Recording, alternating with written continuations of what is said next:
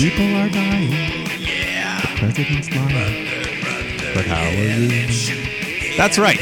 We're not here to get political. This is the Shoot Brothers Wrestling Podcast. It has nothing to do with that stuff. We're here to talk some wrestling. We're here to talk about the greatest wrestling match ever, maybe. It depends what our opinions are. I don't know. There's a lot. There's piss jars. People are getting splashed. There's title matches galore. We got everything on this episode of the Shoot Brothers Podcast. Because I am your host, Mike the Shoot Shepherd, joined as always by Cameron Thunder Osborne.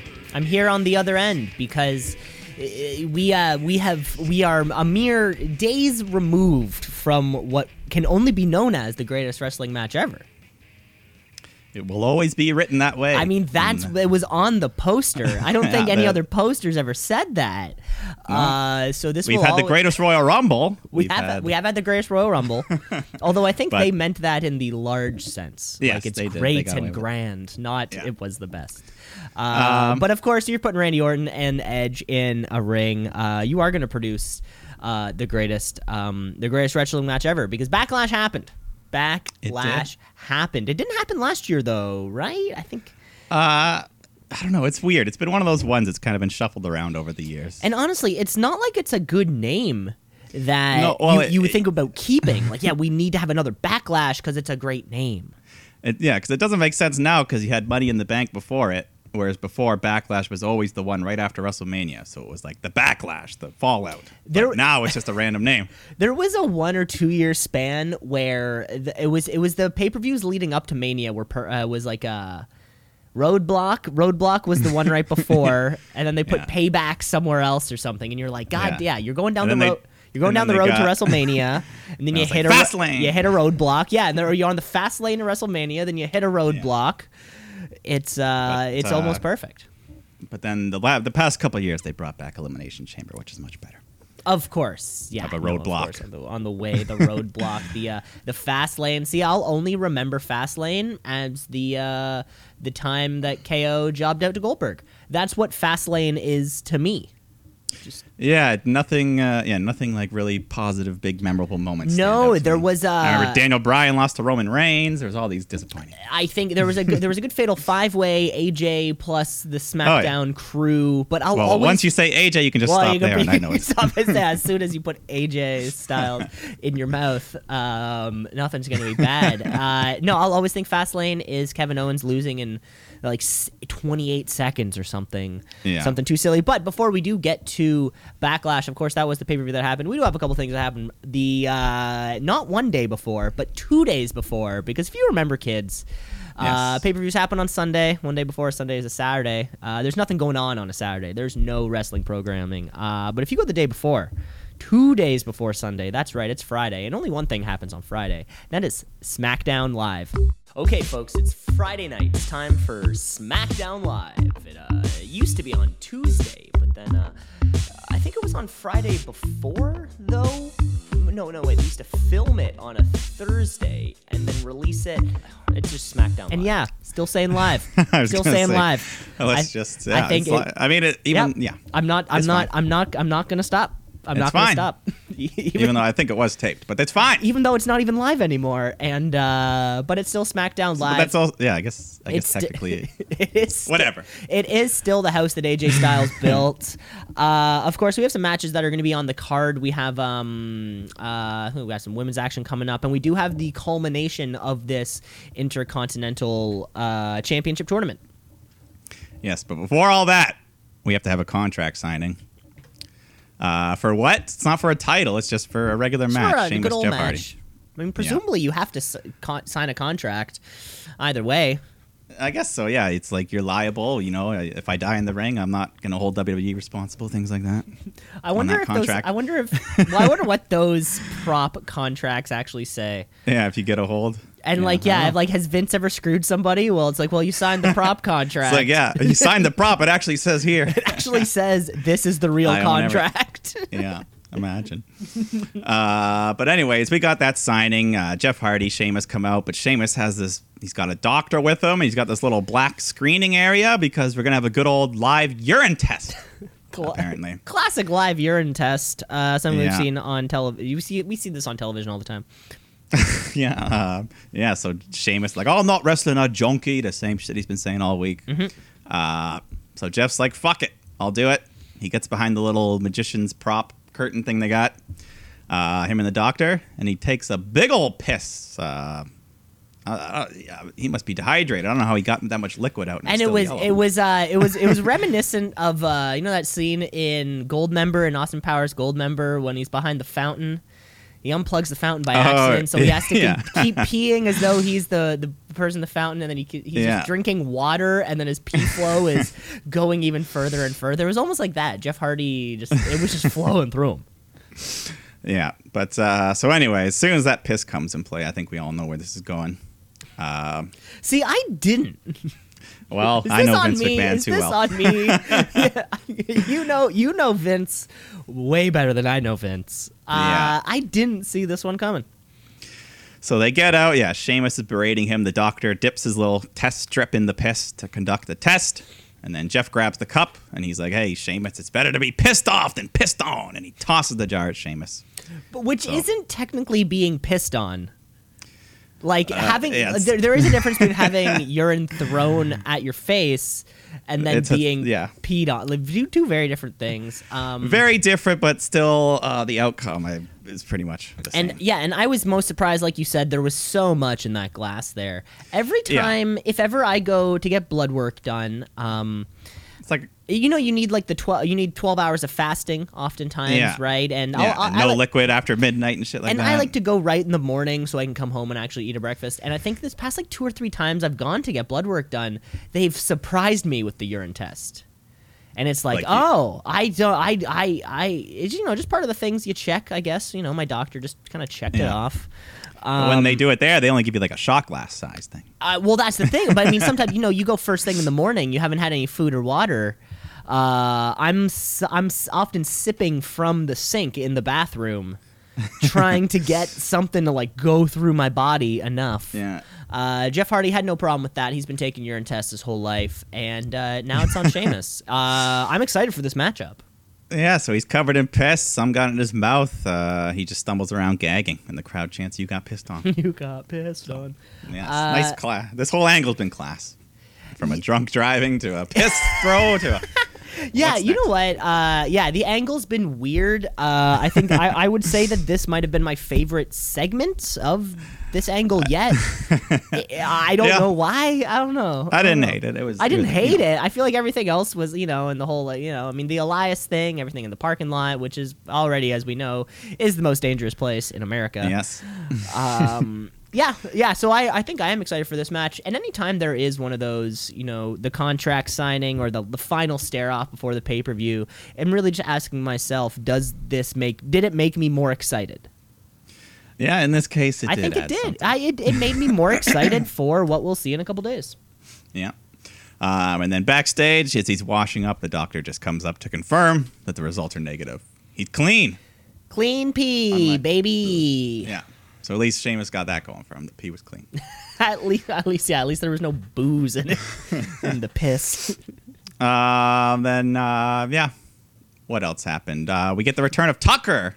Finally, Otis is backstage and Tucky's back. He presents hamburgers to Otis, and then Mandy comes up and kisses him. And she's like, "Don't forget this." Gives him a little money in the bank case. And we're actually getting that in the main event. You know what? The past few weeks of SmackDown for me has been I've been so much more invested in this IC title tournament. I'm forgetting that Braun Strowman's champion and that Otis is Mr. Money in the Bank. And we had a couple weeks of Otis was getting more TV time than Braun was, and when Braun's been on TV, it's been Mizmo fucking with him. It's pretty much. It's been a little weird over there in the main event scene of SmackDown. But one thing I do like is the Intercontinental title. It feels really elevated right now. Like it could be the top title on SmackDown. Well, certainly. Let's just get to that match because I think I can very not controversially say this is 2 of the best professional wrestlers on the planet in a free match on television. Yeah. This was, it's just fantastic. The finals, Intercontinental title. They showed a nice little retrospective before the match. Yeah, two of the best ever, like you said. Yeah. Just back and forth, technical wrestling. They're doing all these innovative submissions, working over the limbs. Styles hits his style in DDT, which he doesn't do too often these days. That looks so. He has such an arsenal of shit that he just doesn't do anymore. Yeah, there's moves. He's like, I'll pull that out every 3 years. Forget it. Yeah. Like, oh shit! I forgot you had. I mean, we're so used to his, just his clash and his big ol' elbows. Yeah. So we get some more, a bunch of great moves. Bryan's got the crowd, the Full Sail crowd's fully behind him. He goes for that big running knee, but AJ catches him midair, hits a Styles Clash. Great reversal. But he doesn't pin him right away. Instead, he crawls to the ropes, and he hits the phenomenal forearm just to put the final mark on it. Okay, win his first ever Intercontinental title. Great match. Incredible. In a great match. A lot of payback for AJ Styles. I think the last time these two guys were in a ring together, AJ Styles got nutted.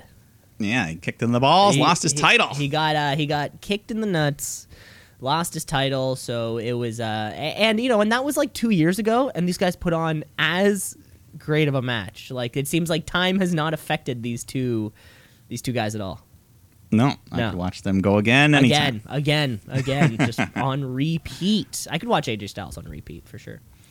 Yeah. Then they show a little hype video for Matt Riddle. So he's officially going to debut on SmackDown this week, I guess, this Friday. Very exciting. Very exciting. The old bro. It's going to be fun to see how the Full all these Sail matchups, crowd. Riddle Bryan, Riddle AJ, Riddle Cesaro, all these things. Riddle Cesaro, it would be nuts. Just two strong dudes. And it'll probably happen. Cesaro's been jobbing to everybody on the roster for the last 3 years. He's the first level boss you face when you get to the show.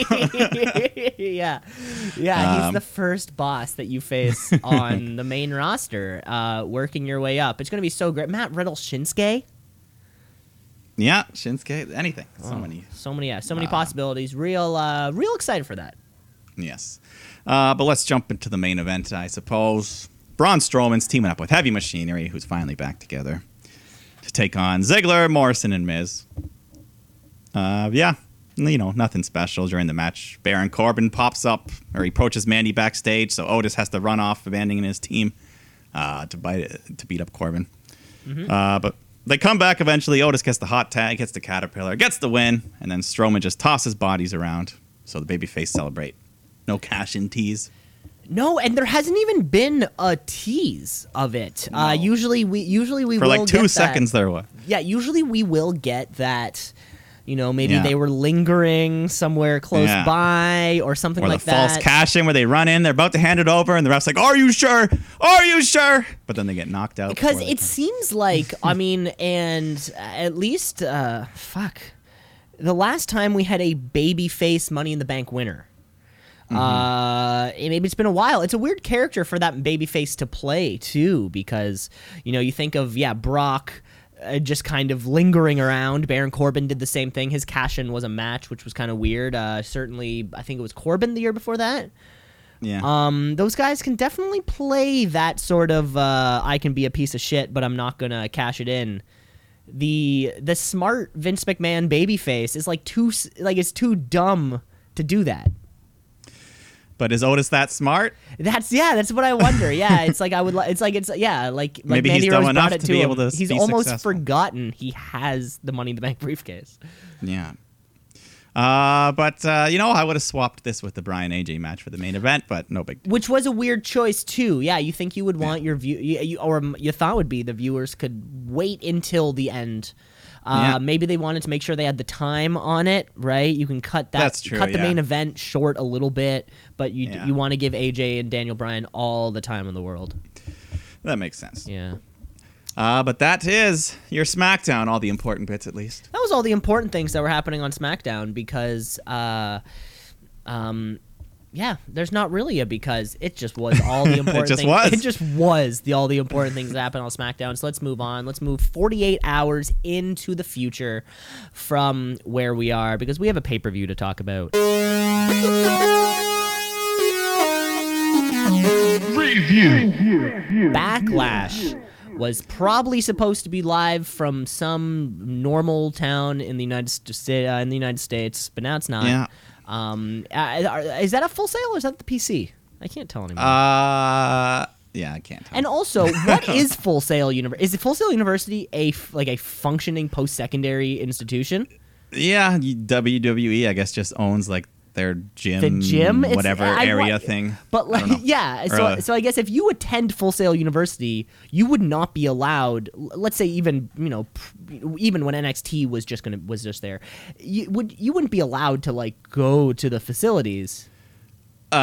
No, but I heard that the students get like first dibs on tickets. If they wanna That'd be go dope. watch the That would show. be a reason to go to Full Sail University. Yeah, Imagine doing if I was looking at schools in Florida, I would be leaning towards Full Sail. 1,000%. I mean, University of Florida. I don't want to be a Gator. I don't want to be a Hurricane in the University of Miami. No, I want to get free NXT tickets every single week. That'd be dope. Right. That'd be sick. But yeah, we might as well get this pay-per-view coming on because it is going to feature the greatest wrestling. No, we don't know if it's the best, but it's the greatest wrestling match ever between Edge and Orton. So we know that's going to headline the show. There was probably a pre-show.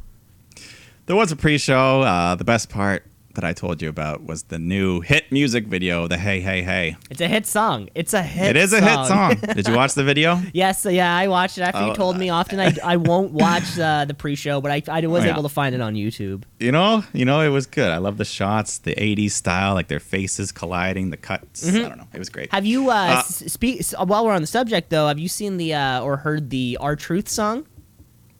What's up?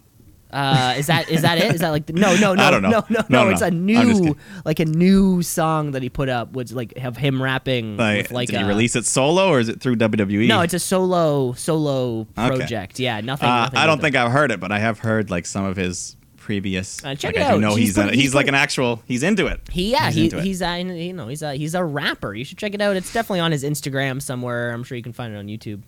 Yeah, no, I remember, like back in TNA days and stuff, he like produced his own theme song and all that shit. That's cool. He's a good guy. But yes, there was also one match on the pre-show. Apollo Crews, Andrade, U.S. title.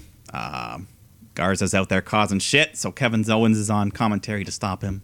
But yeah, anyways, Apollo reverses the Hammerlock DDT with the powerbomb, gets the win. He retains. Streak continues. Fantastic for these guys are gonna have a good match. Technical, high flying, all those sorts of things. Yeah, but let's go on to the main show here, kicking off with the Women's Tag Team Championship match. Sasha and Bayley defending against Bliss Cross and the Iconics.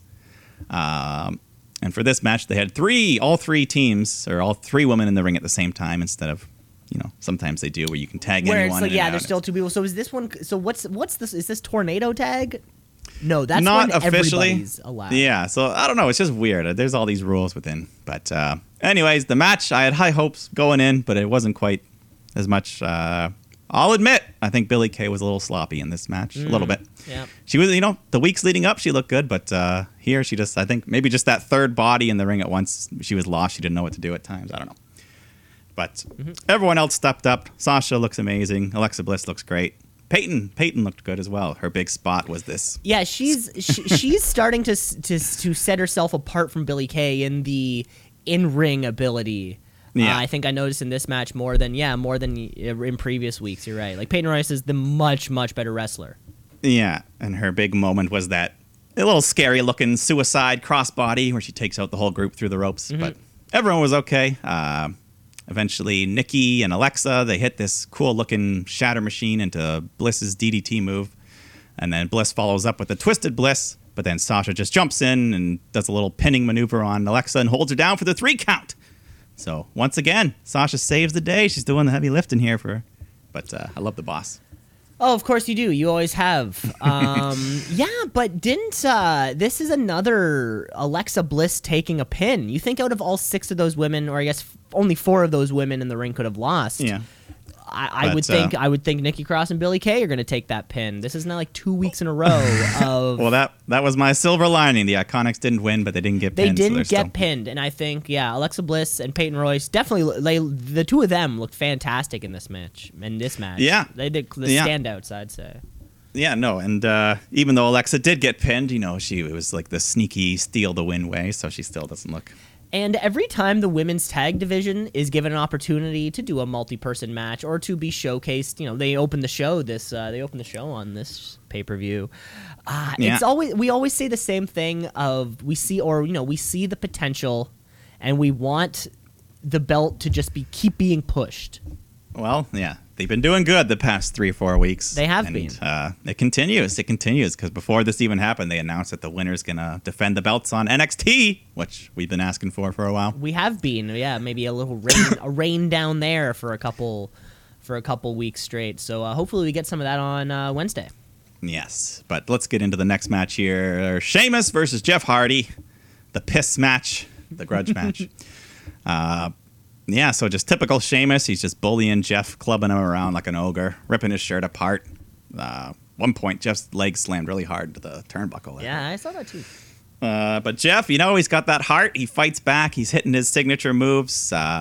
Hits the Swanton bomb, but Sheamus gets his foot on the rope, breaks the count. So then outside the ring, Jeff tries to run along the barricade, and then he just jumps into a brogue kick from Sheamus. And then he rolls him back in the ring, hits another brogue kick, and gets the win. I did like that move at the end when he was kind of like grabbing onto the boards. I did think that that was cool. No one's done that since those boards have been put up. Nobody has done that. No, so Jeff, it was a new thing. Also, I think this was the match. This is where I have noted where I first noticed Mansoor in the crowd. And then I kept seeing him. I don't really recognize any of the other Performance Center people, short of, I'm sure if I were to see a photo of, isn't it it's like hard to, the Rock's niece or something like that? Yeah, or some of the guys, like I only know them when their name's underneath, like Bronson Reed, Kona Reeves, and yeah, things exactly like that.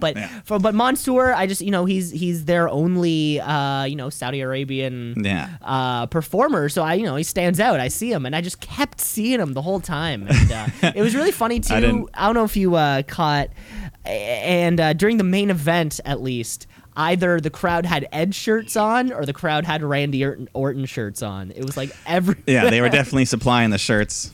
I thought that was pretty cool. I was like, yep, everyone in the building's cheering for Randy Orton or Edge, and then I was starting to wonder.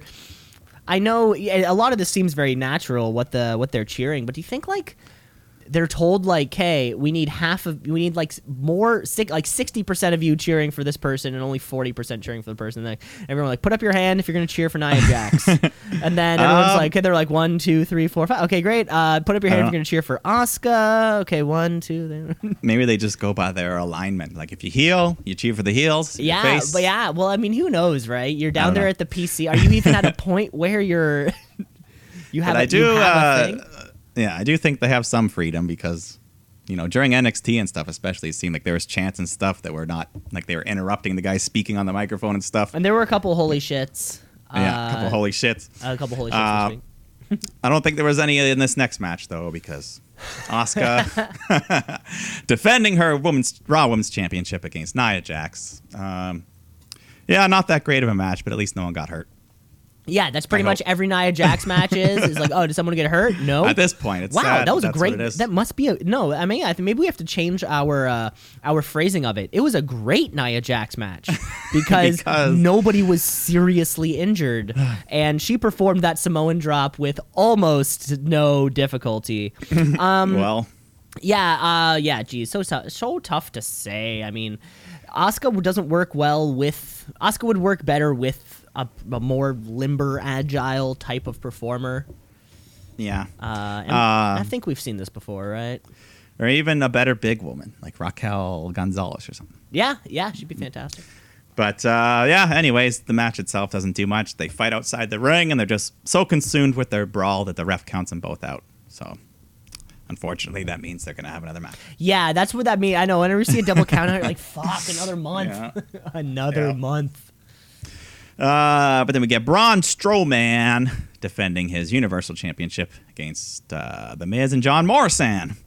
And whoever pins Braun Strowman becomes sole champion. There is no co-champions allowed, which surprised Mizmo a little bit, I guess. Which is very important. It's a question. It's important to know. It is a question. It is a singles title, Exactly. It's a question that does need to be asked. Yeah. And then Mizmo come out. They replay some of their hit music video, but then Strowman interrupts it with his new little entrance. The Strowman Express, he's now called, I guess. I don't know, choo-choo train. Choo-choo. He comes chugging out. Yeah, that's what he should do. His new taunt should just go choo choo. Yeah, just kind of like how Drew started counting down the Claymore kick. Yeah. We need something so that when the crowds come back, we're already on board for it. Or he'll just start going like building up like. Everyone's going chugga chugga chugga. When he does his little runaround thing on the outside of the ring. Yeah, that's when you got to do the train thing. Yeah, chugga chugga chugga chugga. Anyways, though, the team, Mizmo, they try to whittle down Braun. They're doing a great job. At one point, they hit this great tag team move where Morrison tags in. Miz has him in the skull-crushing finale, and Morrison does a double foot stomp to the back of Strowman. Looks like he's done. Morrison goes for the cover, but Miz selfishly pulls him off. And then he's in shock. He realizes he fucked up. He's like, okay, cover him. But, yeah, only a 2 this time, so that was their undoing. Braun fights back, hits the big choke slam, power slam, gets the win, retains the title. But Mizmo, I'm liking them. They're getting more over with me. I like their little shenanigans. Not the comedy, the stuff in match I like. Oh, okay, yeah, they're in match shenanigans. Like that, like when they hit that double team move, I thought maybe they might win. And you know what's going on with Mizmo, which we haven't seen with the Miz like in a long time, is like the Miz has a friend. Yeah, because his wife's been knocked up and not around. Well, I mean, I guess also an actual friend, yeah, not his wife. Yeah. Well, I meant a friend, like a friend in the locker. You know that? I mean, yeah. He spent years of someone that can have his back. He spent years of being the piece of shit or hovering around that IC title, doing a great job of doing a phenomenal job of it. He angers pretty much anyone who goes on Miz TV. I don't know why people volunteer to go on Miz TV anymore. They're just gonna get angry at him. And they want to try to get their hands. They want to try to get their hands on him and get these hands on him. And I'm just so glad that the Miz has a buddy. You know, friendship is good. It's good. It's good. It's good. It is good, and they're more than friends. They're band members. Of course, they're recording partners. Yeah. Well, let's go on to the next. We got the WWE title match here. Drew McIntyre defending against Bobby Lashley. And MVP's out there. Lana's been told to stay back, of course. But you know what? I'll say this is actually a damn fine match. One of the best I've seen from Lashley in years, I think. Mm-hmm. I would agree. I would agree. I was hoping this match would be very good, and my things were met. My standards were met. Yeah, MVP. Just that little difference is so much better for Lashley having him here. It's so interesting. And I was thinking the same thing. Well, yeah, what is MVP doing that Lio Rush was not, or what worked for some and not for the other? Right? It's weird. It's weird how little changes can make someone over. Yeah. But before the match can even officially start, Lashley jumps Drew, and before he can even get his coat off, he's got the full Nelson on, and he locks it in deep. And Samoa Joe was great on commentary here, just selling that thing. Like, he's got it in deep. It's deep. He was going so nuts. Good. So yeah, it had me believing. I'm like, holy fuck! Samoa Joe is like he's added a level of so many other commentary combinations I want to see now. Like I think Mauro Ranallo and Joe might be like that kind of GOAT team. Yeah, that could be deadly. Imagine if Nigel was there right beside him. Like those three dudes doing commentary would be nuts. I would pop so hard. That'd be awesome. It could happen. It could. They all here. They're all. Well, we don't know where Nigel is. Yeah, we don't know where Nigel is, but. But anyways, they get back to the match. So Drew's all weakened. Lashley's dominating him. We get a little scary moment on the outside of the ring when Lashley picks up Drew, but then he kind of slips and nearly drops the man right on his head. Mm-hmm. But Drew kind of rolled through at the last second. But then, he picks him up, nails him on the ring post. Bobby's hitting Drew with everything he's got, but he keeps kicking out. And one of the coolest parts of the match at one point, Drew McIntyre picks up Lashley, teases the tombstone. I popped for that. Is that a Drew versus Taker tease? No. You think it was just a cool moment? I think it was a cool moment because Drew, they're on different paths right now. Well, Taker's on his last ride. Yeah, they're not giving him the WWE. I know. It was just a fun, cool tease. It was cool because presumably that's like no one can do that. Well, eventually someone's got to bring it. I mean, yeah, like 20, 30 years because it's like, Kevin Owens is doing a stunner. I mean, yeah.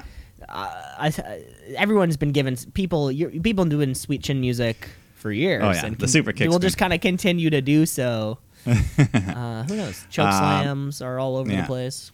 Spears, which Lashley hits. Yeah, he hit a couple. hits a couple. Drew's kicking out, though. And this is when Lana finally comes down to the ring, gets on the apron. But then Drew headbutts Bobby, so he falls into Lana. She falls off into MVP.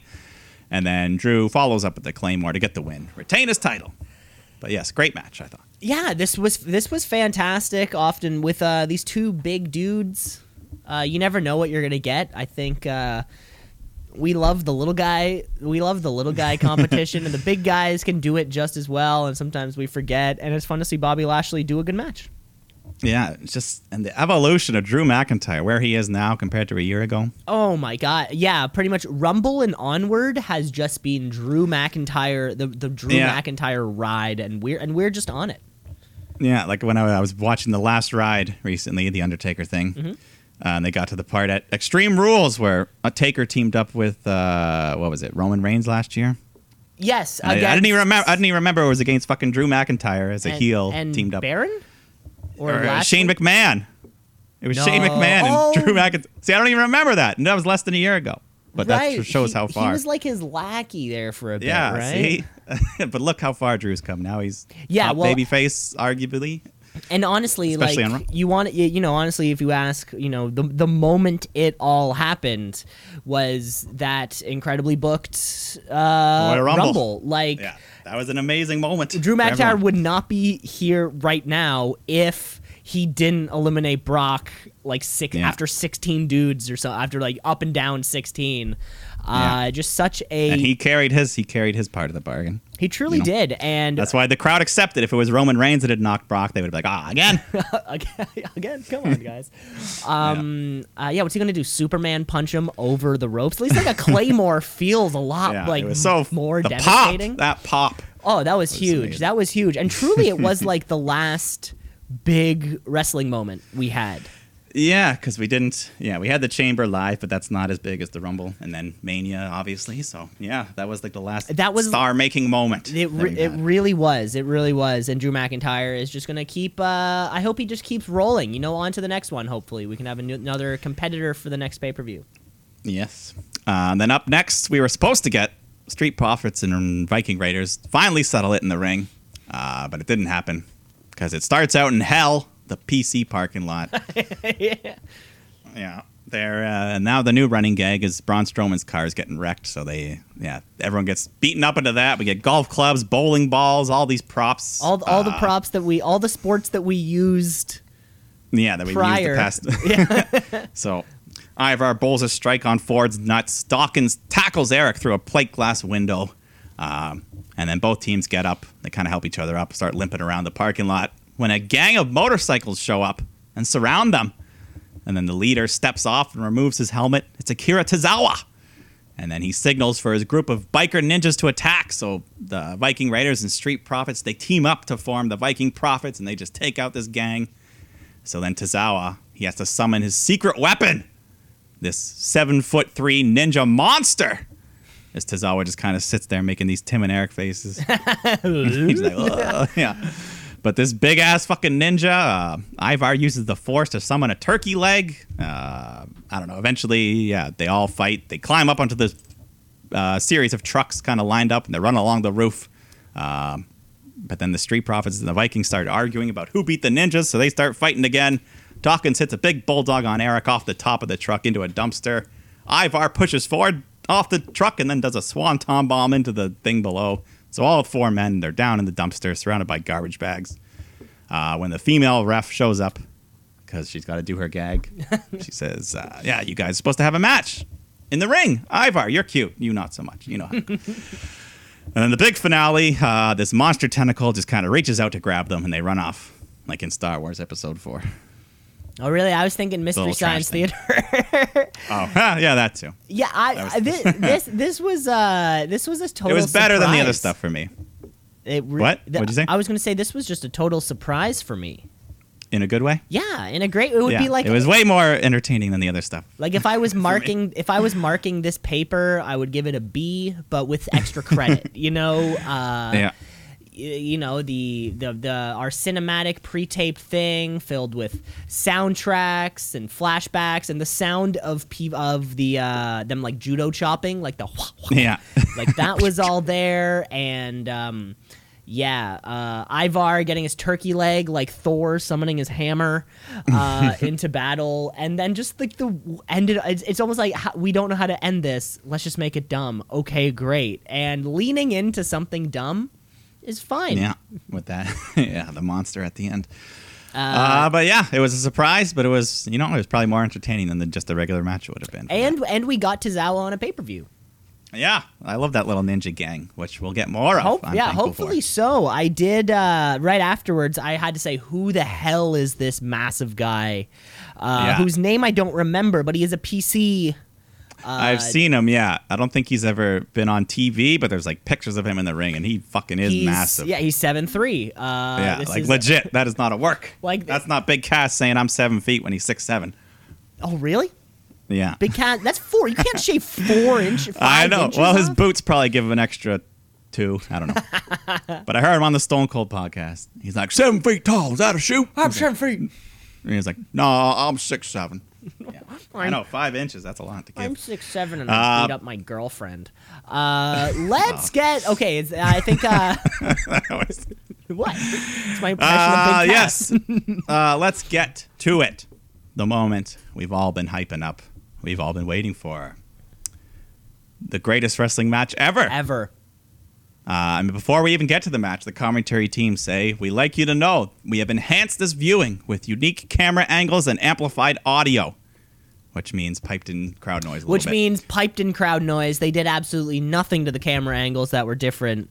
There was one or two. Did they have to tell us they were going to pump in audio? I feel like they just could have done it, and I would have been like, "Oh." Well, I think they did it so they can't be like, we tried to trick you or anything. Oh, that's a good point. Yeah, because you knew immediately. Someone would be like, "Hey, that's fake. Yeah, some mark. You're a phony. You're a phony. A big flat phony." But yes, it's Randy Orton versus Edge, the greatest wrestling match. The intro I thought was amazing. They had the voice of the legendary Howard Finkel and the classic MSG microphones come down from the heavens. The ref was dressed in the old school uniform. Even Lil Nate was in a little light blue shirt. The full sleeve, the bow tie. It was amazing. So off the bat, I'm like, all right, this is already exceeding expectations a bit. And I'll tell you what, this was a damn good match. This was a damn fine wrestling match, I have to say. The psychology was outstanding. The callbacks, they start off with just traditional wrestling holds, reversals, running the ropes. Early on, Edge headbutts Orton, which busts him open above the eye. Seemed to be a legit cut. No blade. Mm-hmm. Didn't bleed that much, but for a little bit. But then it gets that dried blood on your face for the rest of the match. Yeah. And I did like the overhead camera angle they would go to a couple times. Oh yeah, that's like the bird's eye. Yeah, it seems nice. Like a boxing. That's like a boxing thing. You feel. Yeah. And at one point, Randy has Edge just laid out on the announce table, and he gets right in his ear and says, "I'm gonna fucking kill you, motherfucker." And it was fully uncensored. Uncensored for our pleasure. And this pleasure. was pre-taped, so they left it in. They let it fly. Hey, if you're on the network, you're an adult. You know what things are. But at WrestleMania, they censored Edge when he swore. Oh right, what did he say again? I think it was basically, he's like, "I'm gonna fucking kill you." It's probably something like that. But Randy's a bad boy, so he can get away with it. He can get away with it. He owns a private jet, you know. But no. They just go back and forth, just tremendous storytelling in the ring. We get, people are stealing each other's finishers. Randy does a pedigree, Olympic slam. Edge hits a rock bottom at one point.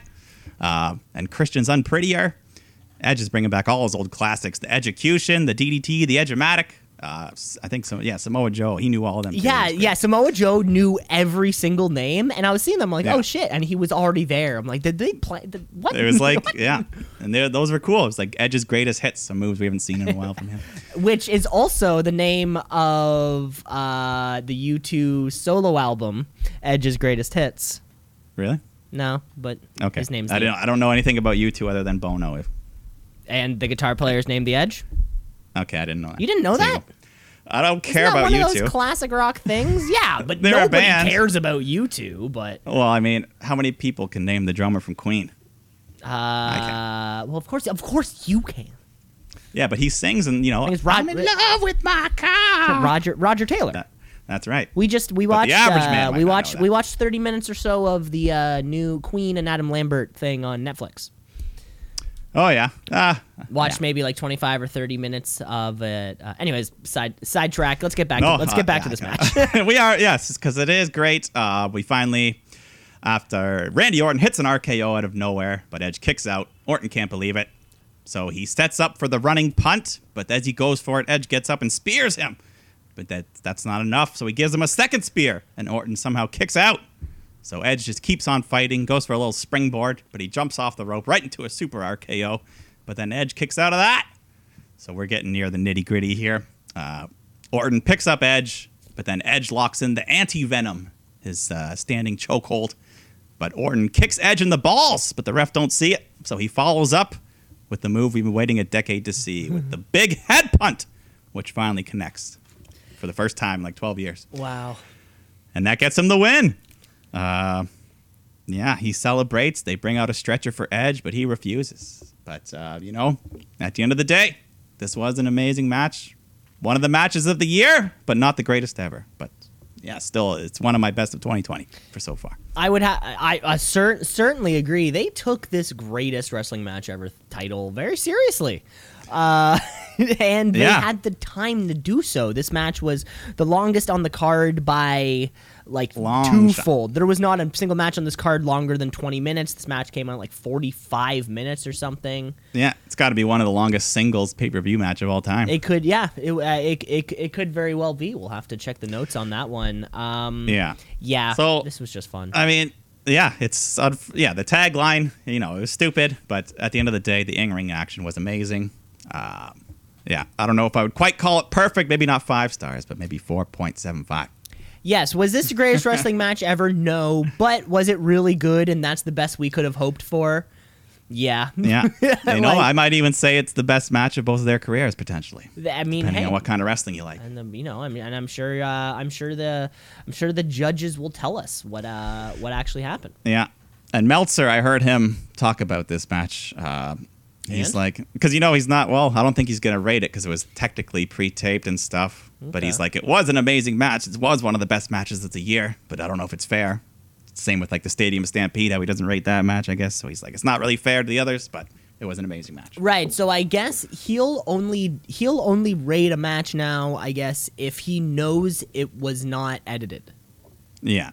I guess that's his thing. So I guess a lot of those matches that were on the Double or Nothing card, I think he rated them all, maybe with the exception of the Stampede Super Crawl, whatever it was called.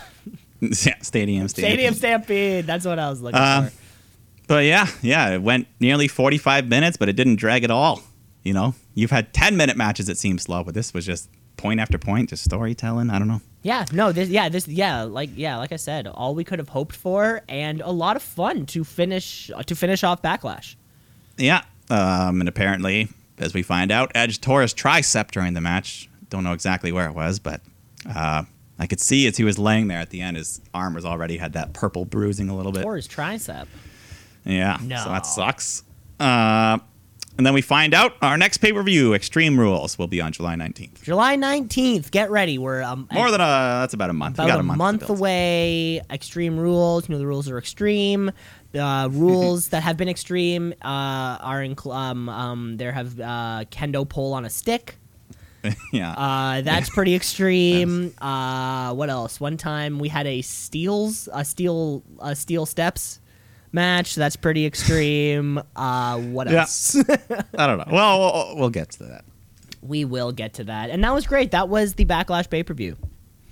It was a great time. Let's keep moving on with the show here because this usually signifies the beginning of our wrestling week. The pay-per-views are done, and now we only have the future to look forward to. Unfortunately, we just saw the greatest wrestling match ever, so I guess us watching wrestling for the rest of our lives has become obsolete because we just saw it. But that's okay. Let's kick off our wrestling week the way we always do with the tweet of the week. It's the tweet of the week. It's the tweet of the week. Mike, you actually mentioned Uncle Dave talking about possibly not rating this match. I guess time will tell. I know Tommaso Ciampa probably gave it a rating because if you check out that punt, slow it down. There's a big old check. There's a leg slap. I'm sure Tommaso Ciampa just kind of like very slowly nodded and sipped on his beverage of whatever he was doing, approving about Randy Orton. Just approving of Randy Orton. This week's Tweety League champion, though, came last night, going on the Wednesday Night War, when just some fan reached out to Dave Meltzer and says, I really should not have watched New Japan immediately before AEW Dynamite. Dave Meltzer responds by saying, never watch New Japan right before any other promotion. Always watch it last. I have a rule for that reason. Watch New Japan and everything after looks way too contrived in comparison. We all know Uncle Dave's got his big old wiener nice and solid for that Tokyo Dome. However, some people don't agree with what he has to say. And our new Tweety League champion, our first time ever Tweety League champion, AEW CEO and co-founder Tony Khan, hopped up there on Twitter to reply to Uncle Dave by saying, we've tried to set a standard by frequently opening with great matches we believe can stand up beside whatever you watched prior, like Kenny or Pac, Nick and Phoenix, and many others. I enjoyed the opening tag tonight too. Watch whatever you want before Dynamite. I'll take my chances. Which is exactly that. Tell him. You don't have to watch anything in a certain order. If you don't like the thing, don't watch the thing. If you like the thing, fucking watch the thing. Yeah. Exactly. Why can't we all just like it and everything? Because of course, New Japan is back. Yeah, it's back. It's back. We got this like the New Japan Cup, but now like they doubled the field. Yeah, I don't know the whole details of everything, but yeah. Either way, wrestling being back in more places is great. Wrestling being back in more places is great. Tony Khan, you're the new Tweety of the Week champion. Let's hope that you can hold on to that belt longer than as long as Cody's been holding on to his. I want to see you keep defending yours every week. Well, he has to. He has to. He's contractually obligated. See, it's also a great way of keeping Cody not in feuds, but having him on TV every week. I think that's what I realized the most. It keeps him on TV every week and keeps other people open for feuds. You do run a small risk, though, of too much Cody. You can't have too much Cody. Not me yet, but not yet. In a couple years, if he's taking up 25 minutes of every show, you're going to miss out on some people. You may miss out. That's all. You may miss out on people. You know what? That's happening on Wednesday. Before we even get to Wednesday, we do have some fallout from the weekend because we are on Monday Night Live. Let's get raw.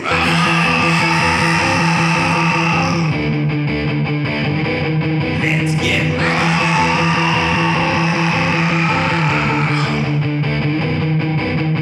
That's right. I said it. We are Monday Night Live. War is raw. Oh my God! I said Monday Night Live again. Fuck. Oh my God! I thought that was a joke. I know. No, I sincerely thought. You know what? There's like this building that I look out at while we're recording the show off, and it's just like a little apartment building in the background. It's just where I look when my train of thought's going by, and I need to start like when we're introducing Monday Night Raw. I think I need to write Monday Night Raw on a piece of paper and then just like stare at it while we're announcing the show. I don't know. I just have a thing. It says Raw Notes, and then underneath I have my note, Raw Notes. But that's where we are. Raw. It's war spelled backwards. It's raw. Huh. Well, the war zone. But anyways, the show opens. Randy Orton, he's coming out, and we do confirm. We show a nice gruesome image of Edge's cut open tricep having surgery. Mm-hmm. No warning. Kids watching it show it at home. It's like 8 p.m. or like 7 p.m. on television. But okay. No, like, we're going to warn you. This is graphic images. But nope. But yeah, Orton says, I did what I said I was going to do. I wrote the final chapter. I gave Edge closure. But I want to thank him for reigniting the fire in my gut. And then Christian Cage comes out to interrupt. And he gets in Randy's face, calls him a son of a bitch. And Edge is hurt, but it's not over. So Randy says, Christian, you're jealous. I know what you want. One more match. But Christian says, absolutely not. I'm here for Edge. So Randy leaves and says, all right, but that offer expires end of the night. If you don't accept it, you're a coward. Ooh. So could he come out of retirement? He's retired. Is he?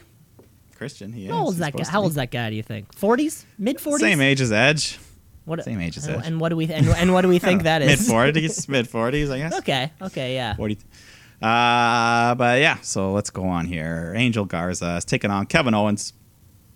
Just more dissension between the Vagabonds as Garza comes out alone with Zelina. But then Andrade comes out later. They all start bickering. They nearly shove Vega over again, so she just yells, "I'm sick of this!" And she walks off. You go, girl. You don't take their shit. Don't take those men's shit. Yeah. So Andrade, he stays. He tries to help out Garza, but Owens just hits the stunner, gets the victory. Owens leaves. The Vagabonds keep bickering, so Zelina comes out again and just says, "Get back here!" Like an angry mother. She just, you got to start fighting together, not against each other. Why can't they just be strong? Why do people have They've been losing a lot lately. Why do they have to argue about all this stuff? They were just running the show on Monday Night Raw there for a little while, or like they were a great side plot to the Monday Night Messiah. Yeah, but now they're falling apart. Vega, she needs to either find some new clients or whip these boys into shape. Yeah, seriously. But Lashley and MVP come out to address their little title loss to Drew, and they blame Lana. So Lana comes out, and she's like, "I did everything for Bobby. I put his career ahead of mine. I dyed my hair brown. I got a divorce." I like how she puts the hair dye before the divorce. But everything was good until you showed up. MVP says, "No, you're the problem, thought." Ooh. He calls her a thought on live television. I think that was the first time. And now that's clearly a line that made it past Vince. Like Vince has no idea what a thought is. He has no idea. Didn't ask what it was. Yeah. He's probably like, "Oh, it's just some slang, some basketball term." So he calls her a thought. "You think the world revolves around you? Bobby didn't even have a title shot till I came around." So Lana's like, "No, Bobby, we were on a hot streak. Tell him." And he's just like, "We? When was the last time you did anything besides get likes on social media?" So anyways, it comes down to it. He says, "You've ruined everything. You used me for fame." Lana's like, "If I wanted to use my sex life for fame, I'd pick someone way better than you. Ooh. Someone like Drew."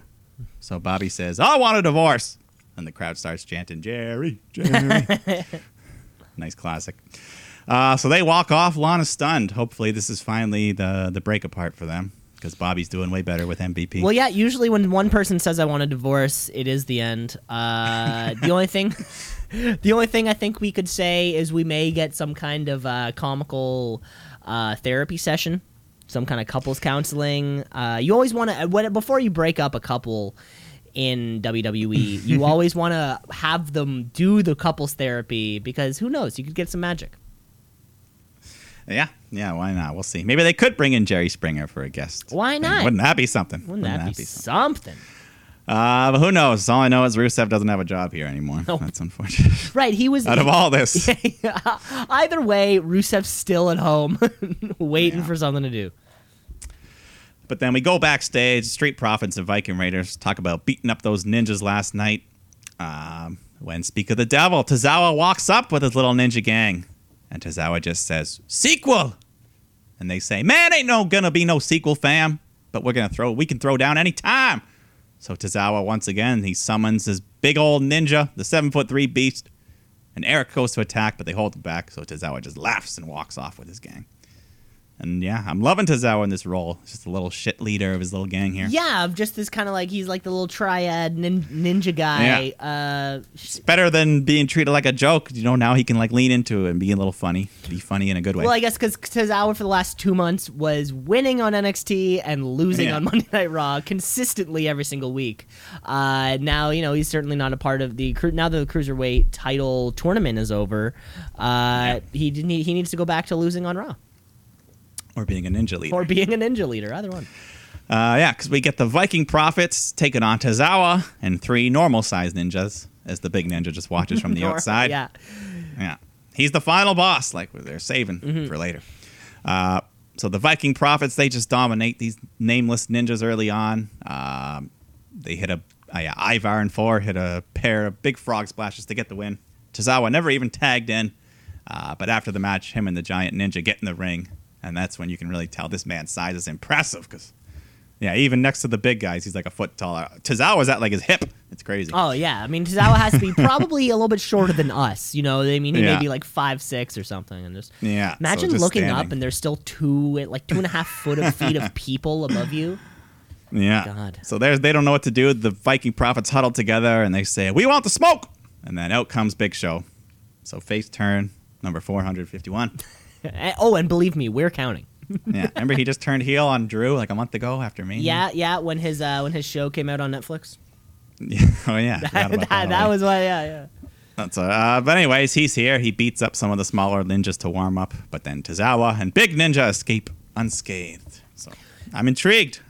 So when they bring back someone like this, like a Big Show-esque, excuse me, who just kind of, will come in and out, or, you'll have that every so often Kane appearance, those types of performers, they don't announce those things beforehand, correct? Yeah, a lot of the because time. I would, I could picture, you do it for the ratings, right? Bring back someone big for the ratings, and then you would announce it like, "Hey guys, you're gonna want to check out Raw this week because Stone Cold's gonna show up." And just having Big Show kind of pop up in the middle of your show or whatever I wonder if it's the same effect. I don't know if Big Show is enough to move the numbers anyways. Yeah, is Big Show really pushing the needle that much? Even if he just shows up in the middle, it's hard to tell. Yeah. I remember Stone Cold, they advertised that 316 day for him and Becky that last time. Yeah, but certainly advertised, right? It was like, hey, let's try to get the meat in the seats. The meat in the seats. But let's go on here. Seth Rollins, the Monday Night Messiah, is coming out to cut more promos on Rey Mysterio and, trying to force him into retirement, but he wants to clear the air. He's like, "Rey, you're a hero. You sacrificed yourself." But Rey pops up on the screen. He's pissed off because apparently Dominic texted him he's on his way to Raw, and Rey didn't know until it was too late. And he just warns Seth, "Don't do anything to him." So they bicker back and forth until Dominic sneaks up behind and just nails Seth from behind with a big clothesline, starts pounding on him, throws him headfirst into the steel steps. So Murphy and Theory come out to help him. And this is where it's actually kind of interesting having the plastic barriers, because normally he could have just hopped the barricade and run away, but now they kind of have him cornered. So he has to run around the ring. They chase him, but then he sneaks off through his little hole. Yeah, he had to find a little sneaky area for him to go through. Yeah. But like a chipmunk stuck in a garage, it'll find its way out. It always will find its way Always out. will. Another solid week from this whatever is happening. So much better as a heel. Seth Rollins is like Seth Rollins. This gimmick he's got to be one of the top heels in WWE right now. And this introduction to Dominic has been perfectly spaced out. It's been amazing. He's not getting pushed. He's not over pushed. Now, we want to see more of Dominic. Exactly. First, we met him in 2002. That was first, and then we didn't see him for little boy. As a little boy, we didn't see him until the previous Survivor Series, whenever that was in that sort of area. He started showing up in the crowd to support his dad, and then him and Brock, and then he went off again because that for the last 6-ish months, and now he is back. It is fun. It'll be great to see how far this team could go. Yeah, we're getting closer and closer to the official in-ring debut. There has to be an official in-ring debut eventually, whether it's a tag match with his father or him taking on some kind of this year. It's got to be this. It's got to be this year. Certainly. Maybe SummerSlam. Ooh, maybe. Oh. But let's go on here. Some tag team action. Liv Morgan and Natalya teaming up to take on the Iconics. So it's nice to have Liv back. Mm-hmm. She was picking up some steam. But the Iconics, they're looking to bounce back. And they did. They looked great here. Liv gets the hot tag. She's got Billy rolled up. But the ref's distracted. So Billy fights back. Tags in Peyton. And they hit the fall from grace to get the win. So keeping them in contention, I guess. Mm-hmm. Yeah, keeping the belt, keeping it relevant. Yeah, and then they cut a promo after on Sasha Bayley saying, "See what happens when we get to fight one team, not two. So get out here and face us because we challenge you." But they don't come out, so they say, "All right, next week then." So hopefully that happens. Oh yeah, hopefully. Because that'll be like 6-7 weeks in a row of tag title defenses for this. I love it. And of course, love and it being on Bayley, we know it's got to get off her soon. Soon. Yeah. But yeah, Bayley Dose Straps is having a good run. And then backstage, Natty's all upset about losing, and then Lana's all upset about her thing, and they have a little small bonding moment here. That could be a new something. Aww. Lana and Natty, I like it. Aw. Yeah. Then Charlie Caruso's talking to Christian about Randy Orton's challenge to an unsanctioned match, and he says, "All right, I accept." So, yeah, he must be cleared. Return from retirement. And, yeah, so just throughout the rest of the night, Ric Flair, Big Show, all these other legends just try to talk to Christian, hype him up. Yeah, why was Ric Flair there? I don't know. You really didn't need to Yeah, be. well, he didn't. Yeah, he really didn't need to be. I thought like keeping old people away was kind of what we Yeah. were trying to do, but no. Well. Yeah. And then backstage, MVP. He's doing his own thing, just trying to recruit other guys like Apollo Crews, who doesn't outright deny him. He seems a little intrigued. Why not? Everyone wants a manager. Yeah. So we get Apollo Crews taking on Shelton Benjamin. Just a nice, quick, athletic match here. Shelton goes for a pin, tries to cheat with the foot on the ropes, but the ref catches him. And then later on, Apollo rolls up Shelton, and he grabs the rope with his hand for the added leverage and gets his win. A little sneaky. Maybe MVP did have a little something on him. Maybe. And even but Apollo. Well, at the same time though, Apollo Crews wants to keep that belt. Yeah, he does. But that was a little sneaky. A little sneaky. But then we got Drew McIntyre and R-Truth. So throughout the night, they were kind of doing their shtick. Apparently, they're teaming up. Drew and R-Truth are teaming up against Lashley and MVP. And Drew's WWE title's on the line in this match. So he can lose the belt without even being pinned if Truth fucks him up. But anyways, Drew's in control of the match. He's doing well. Truth tags himself in. He stays alive long enough for Drew to get another hot tag. He hits the Claymore on MVP. But then he tags in R-Truth and launches him off the top rope for a splash to get the win. And Drew retains his title. And if this was WCW, Truth would have just won the WWE title. Oh, you think so? Because that's how David Arquette won his belt. Oh, interesting. Huh. He was tag teaming with DDP. It was basically the same match as this, although whoever got the pinfall would become the champion. So even if your own partner got the pin, you would steal his belt from him. That's so funny. that was stupid. That's funny. Yeah, this match didn't really further anything, or it's even super filler. Like Lana didn't cost Bobby Lashley the match. Truth didn't cost McIntyre the title. MVP failed Lashley. It was like, okay. Yeah, nothing really, exactly. So Sasha and Bayley do come out. They are here, apparently. And they're like, all right. We retained our titles. We're going to do it again on NXT. So Iconics come back, and they say, all right, you going to accept our challenge or what? Anyways, I don't know. They clap back at each other. They slap each other. And then Bayley freaks out and says, we accept. So we will get that match next week. Perfect. Looking forward to it, too.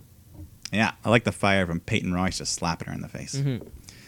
Then Asuka versus Nia Jax, the rematch no one wanted for the women's title. Mm-hmm. Yeah, Nia dominates early on, including a stiff power bomb right onto the floor. I don't know why they're letting her do this, but I don't know why they're letting her do anything, quite frankly. yeah. So later, she hits a Samoan drop, goes for the pin, but the ref doesn't count because Asuka's foot's on the rope. So Nia shoves the ref down. He's about to call for DQ, but Asuka rolls up Nia and gets the 3 count anyway. So hopefully that'll be the I was about to say, so does that mean, because certainly leaving Backlash, we thought to ourselves, another month of this. But seems to be like a pretty definitive win for on Asuka's side. Yeah. And I mean, on the other side, it seems like they're going to have Asuka versus Charlotte sooner than later. So whether that's of course, Extreme Rules, that's the match we're working to. Yeah. Whether they can save that for SummerSlam or that's Extreme Rules, I don't know. But no more Nia Jax, please. Please. But let's go to the main event. Or I guess it's not anything. It's an unsanctioned match. It doesn't count. But it is the return of Christian taking on Randy Orton. So they come out to the ring. Christian's all in his street fighting gear, I guess. Yeah, that looked weird. It was like a 3/4 sleeve black shirt. And because I'm worried, right? You know, Christian, a retired performer, someone we didn't even due to concussion issues, things. We didn't even know that he was going to be that he was cleared. You know, to work in ring. And thirdly, there was like 3.5 minutes left until 10 o'clock. So I'm thinking to myself, what? Uh-oh. Yeah, what's going to happen here? And then that's when Ric Flair comes strolling out. And he just says, no, I talked to Edge. This ain't cool. Let it go. Ain't going to happen. Mm-hmm. So Christian just grabs the mic and says, Rick, I got to do this. So the bell rings, and then Flair hits a low blow on Christian. The evolution bond is always there. It's always going to be there. So Randy takes off his sweater vest and follows up with a big punt and then covers him for the 3. And then Randy just stands over the fallen Christian as the medical staff tend to him, put him in a stretcher. Randy's upset. He said, I didn't want to do it. You know, you're my buddy. We go way back like Edge. So maybe we are going to get Orton versus Christian at Extreme Rules. Orton versus Christian. You have to wonder how much was rewritten after the supposed Edge tricep tear.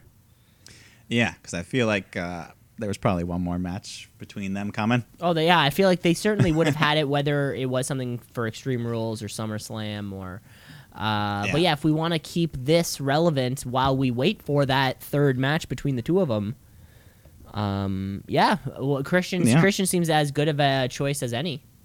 Yeah, so now that's just another guy that's come out of retirement in the last couple of years. So just another guy. And career ending. That gives people like Paige hope for the future. It really does, And that was our Monday Night Raw, though.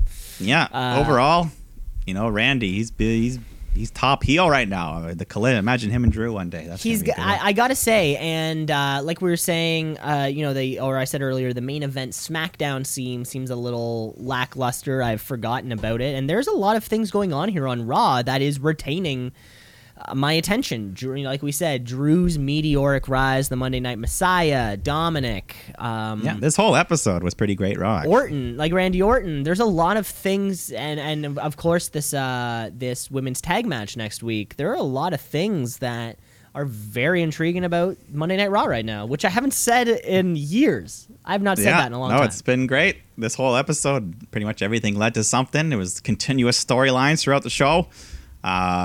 My only question is, where has Bianca Belair been? She got called up. We saw her like once. I don't know. That is a good question. Because Montez Ford's been around, so I think they live in Florida. I don't know. Probably. I miss her. It's too bad. That was this week's Monday Night Raw, though. Mike, I think it's a good time for us to take a break.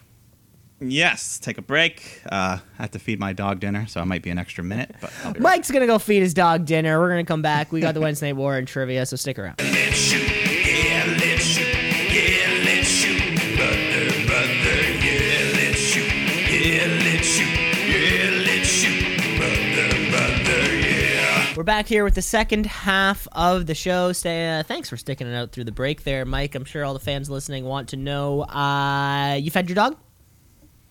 Yes. Perfect. Now, are you a dry kibble, any sort of wet element, or maybe something you cooked beforehand?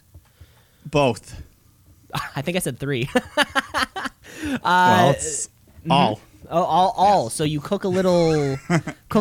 He has like this. Yeah, it's like this big old mush of different foods mixed together. Lots of healthy stuff, and then some kibble thrown in. And some kibble thrown in, because I think it's still good for dogs to eat normal dog food. Yeah, gets the job done. It gets the job done. We're back here with the second half of the show, of course. Before we get to our Wednesday Night War, let's start the second half of the show the way we always do, which is with a little bit of trivia. Trivia. Woo! Trivia. Mike, I have 4 trivia questions for you this week. I got 5. Perfect. We know how to play this game. So, Mike, why don't you kick this week's trivia off? All right. This week, you know what we're going to do? We're going to talk about the most important part of the wrestling world. Because you can't have wrestling without the ring. So I got some wrestling ring-related trivia for you. Hey, lay it on me. I'm excited. Because this we're going to get some knowledge dropped. Yes. So let's start off. Can you tell me the size of a standard wrestling ring in WWE? It's a certain, measurement. Certain measurements. I just need the feet. Of course, it's a square by footage. It's a square. Let's picture somebody lying down in the middle of the ring because they just took a suplex or something, right? And let's say if they're fully sprawled out, a 6-foot tall looking person, I think you could probably stack at least 2 of them across. Is it a square? Yeah, it's a square. It's a square. It is a square. So I'm going to say you could probably put 2 6-footers. You could lay head to head. Maybe there'd be like 3 feet on the end. I'm going to say 15 feet. 15 by 15. 15 feet? You're a little under. It is 20 by 20. 20? Oh, Jesus Christ, eh? Well, so that's the standard used in WWE and AEW. And then back in WCW days, they were 18 by 18, so they were smaller than the WWF. But those, 20 by 20 is this universal standard. 18 by 18 is WCW, ECW. Was there an advantage to having a smaller or larger? I mean, I guess that's, that 4 square feet or whatever it might be. Yeah. I don't know. Visually, I like the big ring better. Just more room to move around, more stuff you can do. Interesting. But who knows? Maybe, I don't know. But, yes, give me yours. Okay, Mike, we're gonna play a game that we have played before, but we haven't played it in a long, long time. It's gonna be another edition of What Happened First, where you're going to receive 2 things. You're gonna have to tell me which one happened first, or the second part of the question, which I'm adding on, which we didn't do the first time. Maybe they happened on the same day. So keep that in mind. We are looking for what happened first. Maybe they happened at the same day. We don't know, Mike. So if it's the same day, you don't care what the order of the card or whatever. No. You can just say same day. Just say same day. I'll try. So I'm gonna give you the 2 things, Mike. We just experienced Backlash with the greatest wrestling match ever. We don't know how many stars it's gonna get, but we are gonna talk about other matches that got some stars from Uncle Dave. This is gonna be some 5-star match trivia.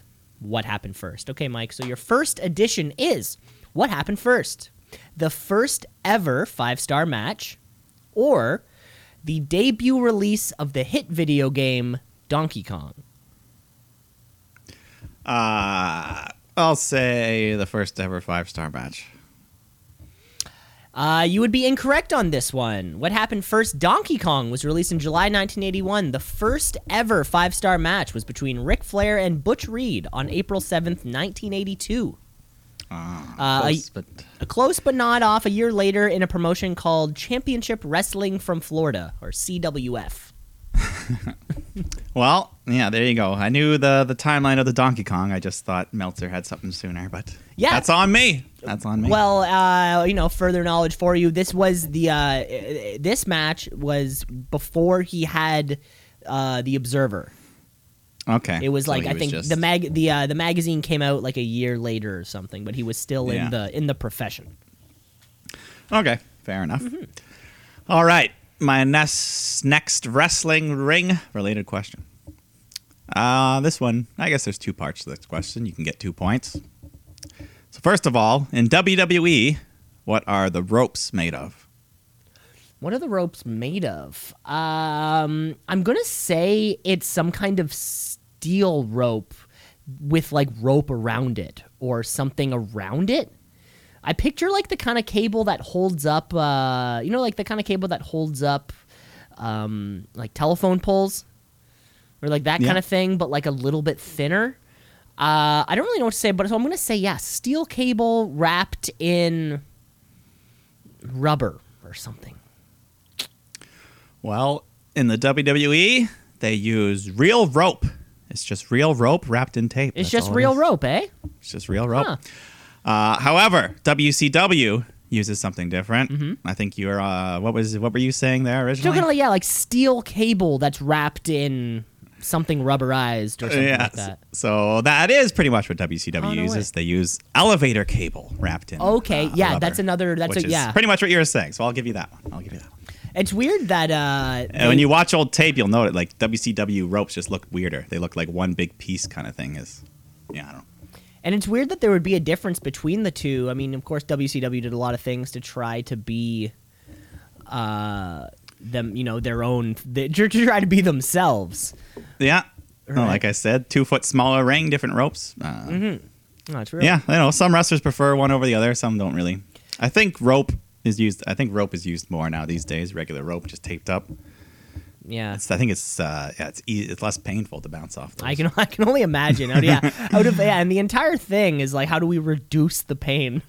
Yeah, possible. I remember Mick Foley. In Mick Foley's book, he talks about training with like these super tight elevator cable ropes, and after running the ropes, he'd be pissing blood the next day just because his kidneys would be banged up from fucking. Well, I'm sure he was pissing blood for a couple of reasons. Oh yeah. Well, it was probably all those thumbtacks he accidentally swallowed when he was being thrown down on. Jeez. Yeah. All right. Okay. Mike, my second question for you, of course, we're still on the same subject. So, Mike, which happened first? The first ever 6-star match or the first ever GPS satellites launched into orbit? The global positioning system, of course, something that you may still use on your TomTom or maybe use it on your phone. Well, on your phone, even if you don't think you're using it, it's using you on your phone. So, yeah, it is. Always have those location services turned off, by the way. Yeah. Always turn those off. But you know what? I'm going to say, I'm going to explain my answer. Okay. Like they do on Who Wants to Be a Millionaire. So the 6-star match, I feel like, is pretty recent because I think for a long, long, long time, 5-star was just, that was it. That was the barrier. But then he broke it, and then he broke it again. But I feel like that was definitely post-2000s, maybe even post-2010, whereas GPS has probably been around longer than we even think, maybe since the 80s. Who knows? But I'm going to go with GPS. Final answer. Regis.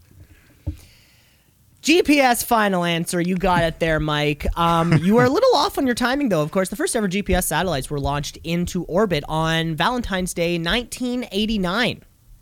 I said the 80s. No, you did. Okay. You You mean about Meltzer? No, I was just explaining. Just let me. Okay, Go let let me ahead. keep going. Yeah, of course. I would have looked real bad if I got the answer wrong. After all. Yes, you are correct. So yeah, GPS satellites were first launched in the air on Valentine's Day, 1989. However, the first 6-star match was a mere 22 days after that. Really? I thought it was so much. It occurred on March No, I was way off. 18th, 1989, in a match in WCW between Ric Flair and Ricky Steamboat. Steamboat. Yeah. Yes, there was a I stretch. know the match, but I didn't know it was 6 stars. Damn. There was a stretch of like 5 or 6 matches. You can find the entire list of all of his matches are up there on Wikipedia. There's a stretch where it's like 6 matches, like all the 5-star matches in a row for 3 or 4 years are all Ric Flair, Ricky Steamboat. It's pretty cool. Yeah. Oh, yeah. Pretty They cool. had some amazing matches. Yeah. But yeah. Okay. All right. Next ringside question. All right. This one. Mm-hmm. If you know it, it's really easy. If you don't, you don't. Okay. But let's hope you know it. So TNA. What was they had a unique ring? What was unique about the TNA ring? I'm gonna say they had it was the dimensions. I don't think it was octagonal.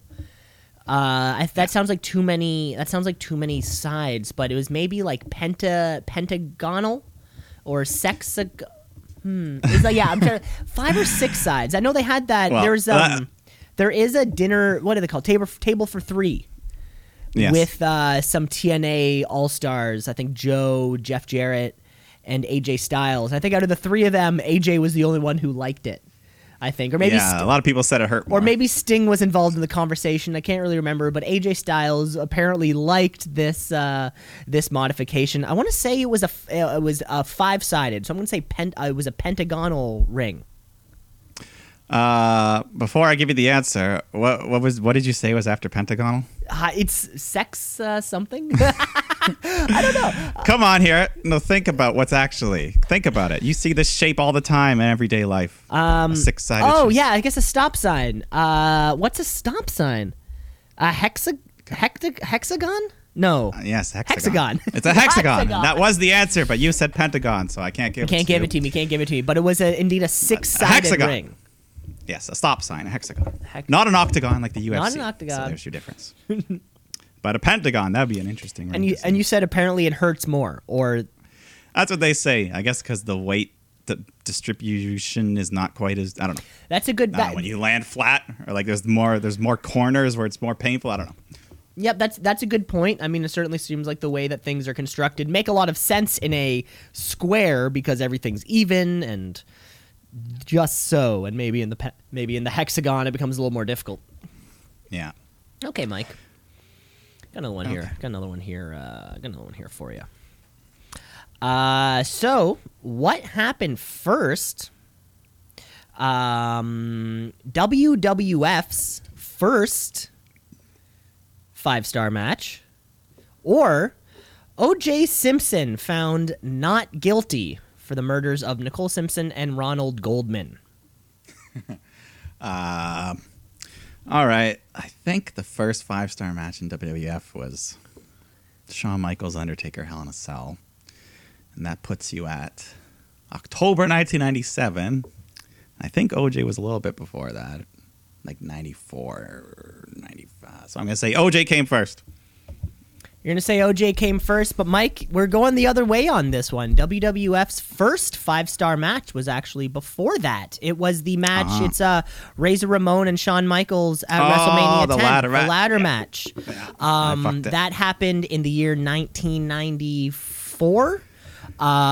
93, OJ didn't kill them. Was found to be proven to have not murdered those people in 95. It was WrestleMania 10 was right smack dab in the middle there. You are right though. The Shawn Michaels, there is a Shawn Michaels Taker match, which was also a 5 stars. I fucked up. Yeah, Shawn Michaels is just the best, but I knew that match. I just forgot that. I just forgot it. Just forgot? Hey, it happens. Just forgot it. The ladder match. All right. My next question for you. Mm-hmm. This involves the ringside area a little bit. During the Attitude Era, WWF, their ramp, they had that giant video screen there every week. Very historic. Do you know what they called that video screen? Isn't it called the Titantron? And that's what it's called. The Titantron, yes. Which the Titantron. I can only presume it's a Vince McMahon thing. Titan. Yeah, Titan Tower, Titan Industry, whatever he calls it. Yeah. There you go. You got that one. Yes, the Titantron. Because I guess it was classic. I guess now they don't really call it that, but not really, because I guess like every arena. I mean, Jumbo was taken, maybe. I don't know. This is bigger. Yeah, He's probably bigger than Jumbo. It's Titan. Jumbo. God damn it! The Beeftron. We can't call it the Beeftron. All right. Called it the Big Beeftron. At that point, Megatron. So we can't use that either. Use that. Why not? It's mega. He really wouldn't know. He'd have no idea. He'd have no idea. No. Yeah. Okay. Like he had kids and grandkids. Like presumably Vince McMahon had to buy like a little Transformers toy for a grandkid or something. He just sends a secretary to go buy it. Secretary to go buy it, or sends a money order to his grandkid. Yeah. Writes a check. Okay, now Mike, your final question. So Mike, which came first? Uncle Dave's first 5+ star match regrade, as if he regraded it later on, or the death of Rod Robbie, the man who designed the Sky Dome. I wouldn't know much about him, but so the first revised 5+ star match. So he went back and made the rating better. He went back. He went back, and in this case, he did make it better. Yes. I'm gonna say the guy who built the Sky Dome died first. You know what, Mike? We may have to look down to the exact minute, because this was the the red herring. They were on the same day. Okay. I should have known you were. I didn't know if that was a swerve or if you were going to use it. Well, you never know, right?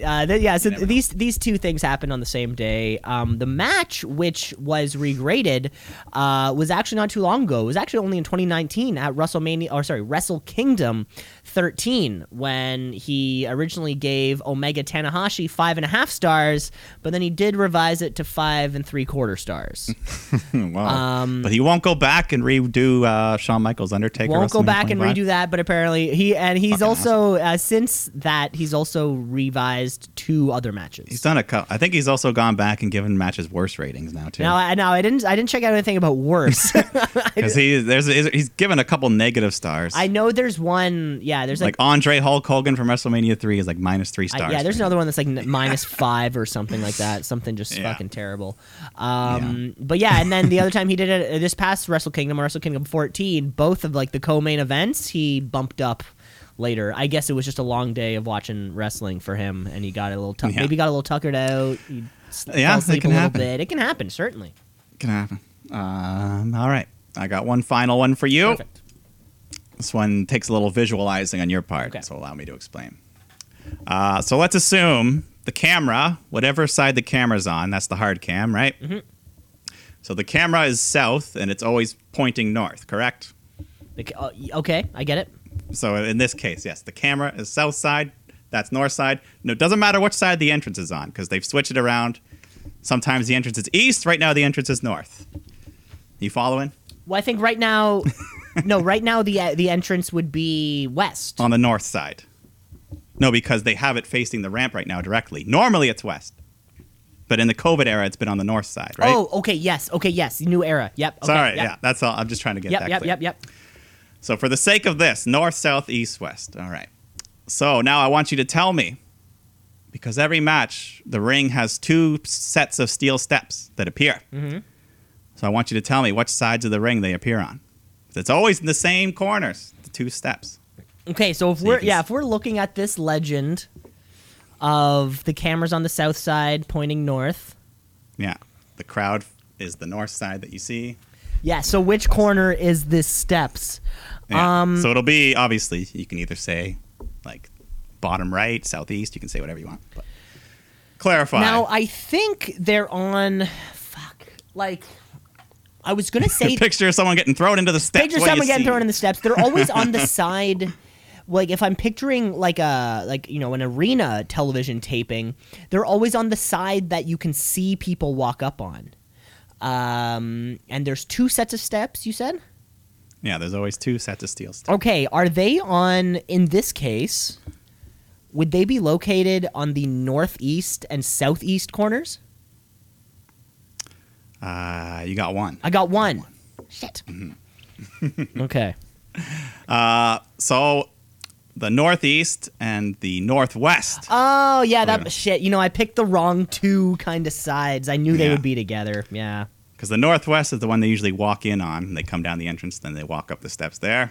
And then the northeast is usually beside the announce tables, and they get thrown into it there. But if you look at every picture, they're always in the same spot. They're always in the same spots. Because, yeah, it doesn't make sense to have... It makes sense to have them walk up those steps because the camera could capture more Yeah. than... Huh. It was a bit of a convoluted question. No. I something- totally understood. Just one of those things you never think about. It's just an interesting, yeah. And- like how in tag team matches, the baby faces are always top left and the heels are always bottom right. No shit. For tag matches, yeah. No Always. shit. Think about it. Oh my god, I'm literally gonna have to rewatch So- every single tag wrestling match I've ever watched because, Yeah. I totally believe you, but Yeah, baby faces top left, heels. I think it's for the camera shot. You can see the baby faces better on the. well, certainly, yeah. The look of this, the struggling baby face trying to get the tag, is a way better visual than the struggling heel. We don't want him to get the tag in the first place. Yeah, you know what? It's so funny. These things have been happening for 2.5 decades. It probably has not changed, and it's just that's consistency. Yeah, you gotta say. Yeah, that's how it goes. And that was trivia. Oh yeah, that was fun. Yeah, that was a lot of fun. Always fun. Another week of learning a little bit as we go, but we do have to keep moving on with the show, moseying on with the show, as it were, because we've spent the whole show leading up to now at Full Sail. So let's just keep this party moving, because it's Wednesday night. If you happen to be a student at Full Sail University, get your tickets because it's time for some NXT. NXT. What does it mean? I don't know, but it's some good wrestling. So NXT. Watch and see. Gotta tap out a count out of 1, 2, 3. So Not only do we have Full Sail crowds not there, but I think we do have a promised championship bout. yes, 2 championship bouts. Minimum. A minimum of 2 championships belts will be defended this evening. Yeah, because right off the bat, Imperium's here to defend their NXT tag titles against Breezango. But at first, they come out, they're mocking Imperium's entrance, their Emporium, the Marsupial and Fabio. But anyways, Imperium don't like the joke. They beat them around. They get the win, defend their titles. Maybe, possibly their first title defense. I don't quite. Yeah, I don't think we've really seen them since they beat Riddle and Thatcher. So, we need like we said, the NXT tag division needs some life. So let's do that. Yeah, it really does. I've been thinking about this too, just with teams moving on, and of course the Forgotten Sons aren't even there to make an impact anymore. I've recently been thinking, what about Dream Loomis? Well, there's speaking of that, we go to Velveteen Dream sitting on his couch, and Tom Phillips asks him about losing that title match when Dexter Loomis pops up behind Dream and leaves a nice little drawing of the 2 of them as tag champs. So hey, I like that. But Dream says I'm a solo act. He's a But that's solo it, you know. act, and Dexter. Well, I guess we needed our weekly get Dexter Loomis on TV. Hey, that's the kind of thing though that this could shoot the tag division in the ass It really could. It really could. in a good way. But Damian Priest taking on Killian Dane. We haven't seen him in a while. We have not. No, I forgot about him. Yeah, he dominates early on, but Archer fights back, gets the win with the Reckoning. So Yeah, Damian Priest still gets the win. He's going to keep moving. Yeah, it's he's just- no one really is a good match for him on the main roster right now. He's he's super just- talented, athletic, and big. And that's not, usually our talented athletic guys are a little bit smaller than Damian Priest's way of going to it. But, chubby Dean Ambrose is just a good foil for him right now. yeah. So we'll see. We'll see where that goes. But Xia Li is taking on Aaliyah.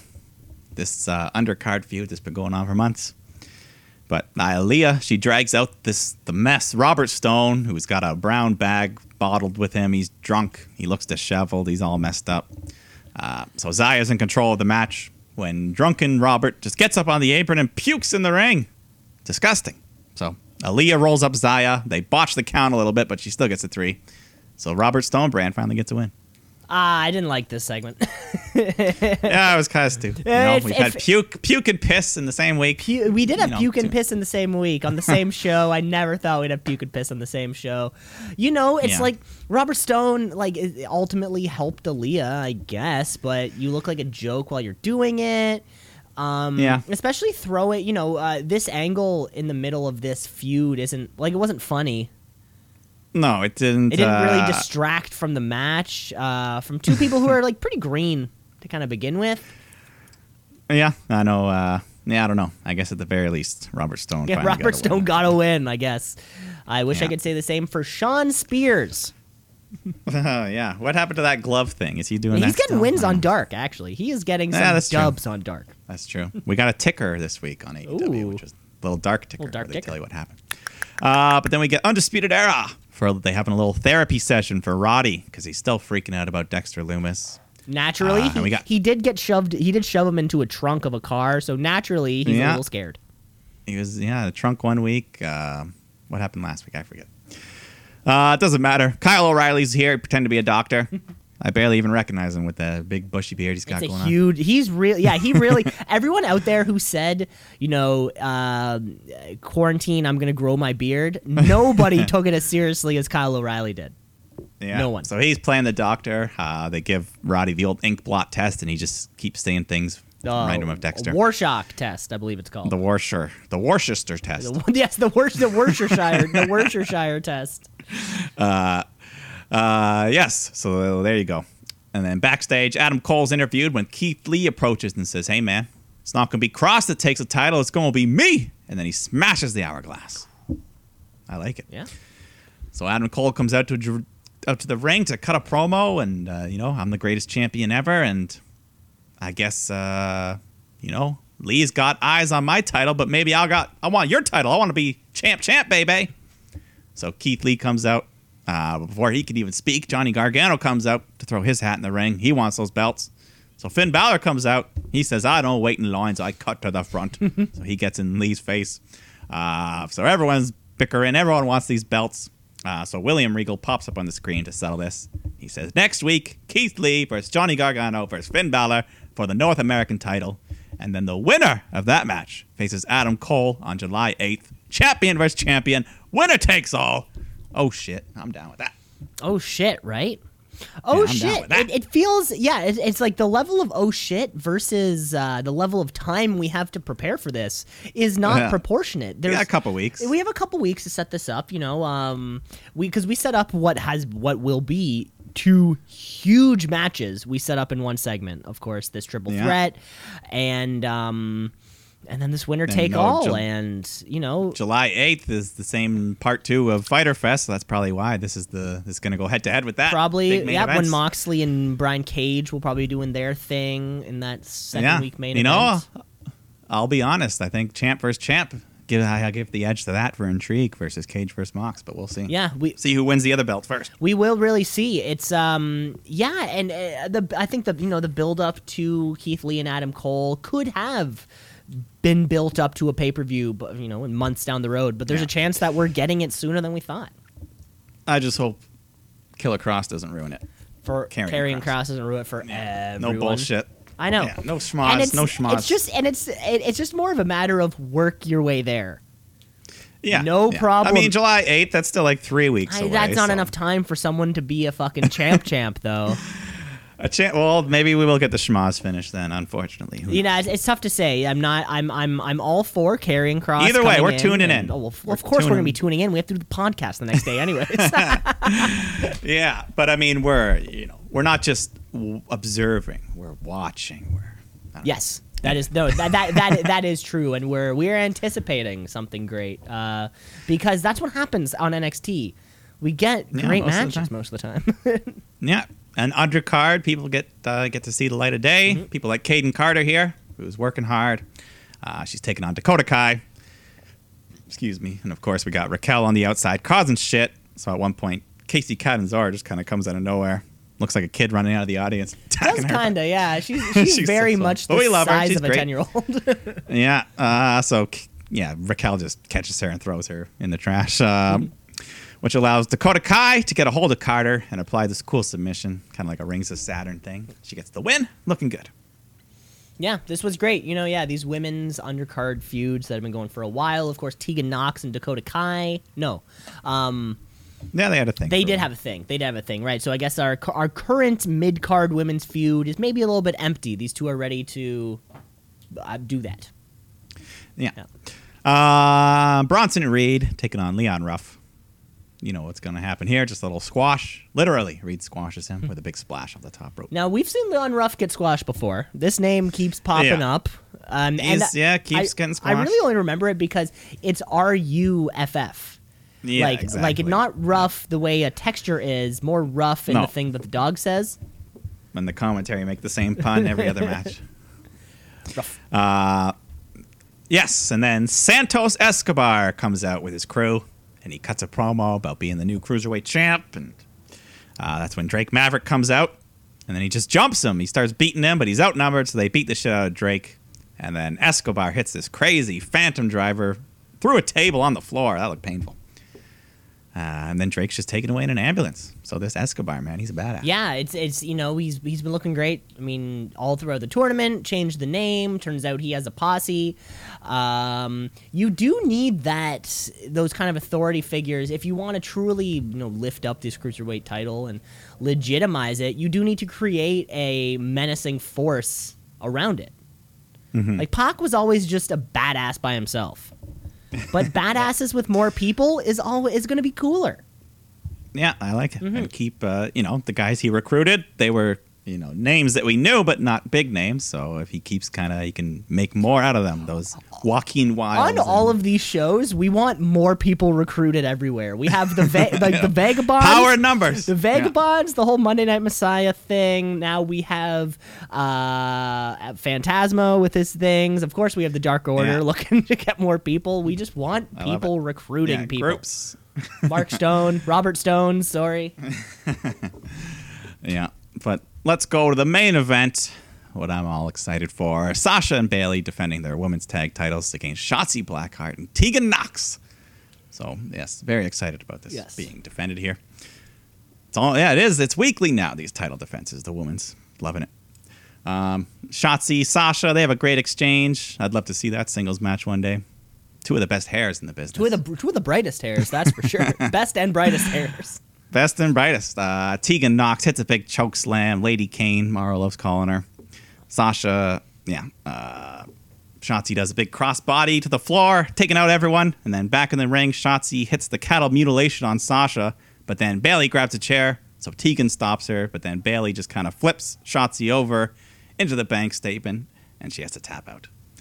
Poor Shotzi, but good match. Took the pin. But yeah, good match. And it doesn't matter who wins or loses, I think. We want to see as long as these titles are featured. Exactly. We just want to see the match happen anyways. We don't really care who wins. And Shotzi's in the main event. That's cool. So why not? Why not? And then that's not it, though, because Boston Hug, they're celebrating when Io Shirai comes out and just starts unloading on both of them, sends them running. So what's going on? Maybe she wants to be Io 2 belts. Io 2 belts. She wants those tag titles. And also that, the arrogance that we all felt towards Charlotte of she believes she can just come down to NXT and run the show. And it's nice to know that there are people out there saying like, no, you just because you're on the main roster doesn't mean that like we like you or you're good or we look up to you or anything like that. Like, fuck off. This is my show. And yeah, I think the NXT people should be trying to get people should be not trying to be so welcoming on other people's brands. Should be like, who the fuck are you? Smash. Like, I don't want you here. Io Shirai versus Sasha Banks versus Bayley. That could be some good matchups there. So of course. And no, we're not even at Survivor Series yet. Well, they have belts. When you have belts, you can fight each other. That's a good. Yeah, that's when it's allowed. Those tag belts are a free pass. Or else the brand to brand invitational would just be all out of whack. Yeah. Well, they could use one of their 4 if they want. One of their 4. That was NXT. That was the show. Yeah. That was good stuff. Yeah, another great week. It's still Wednesday night though. We hop on, we click down on that TV guide right past CSI Miami, right past Murder She Wrote, right past Judge Joe Brown, and we're on TNT because it's Wednesday night. It's time for some AEW Dynamite. AEW, All Elite, they coming for you, Vince.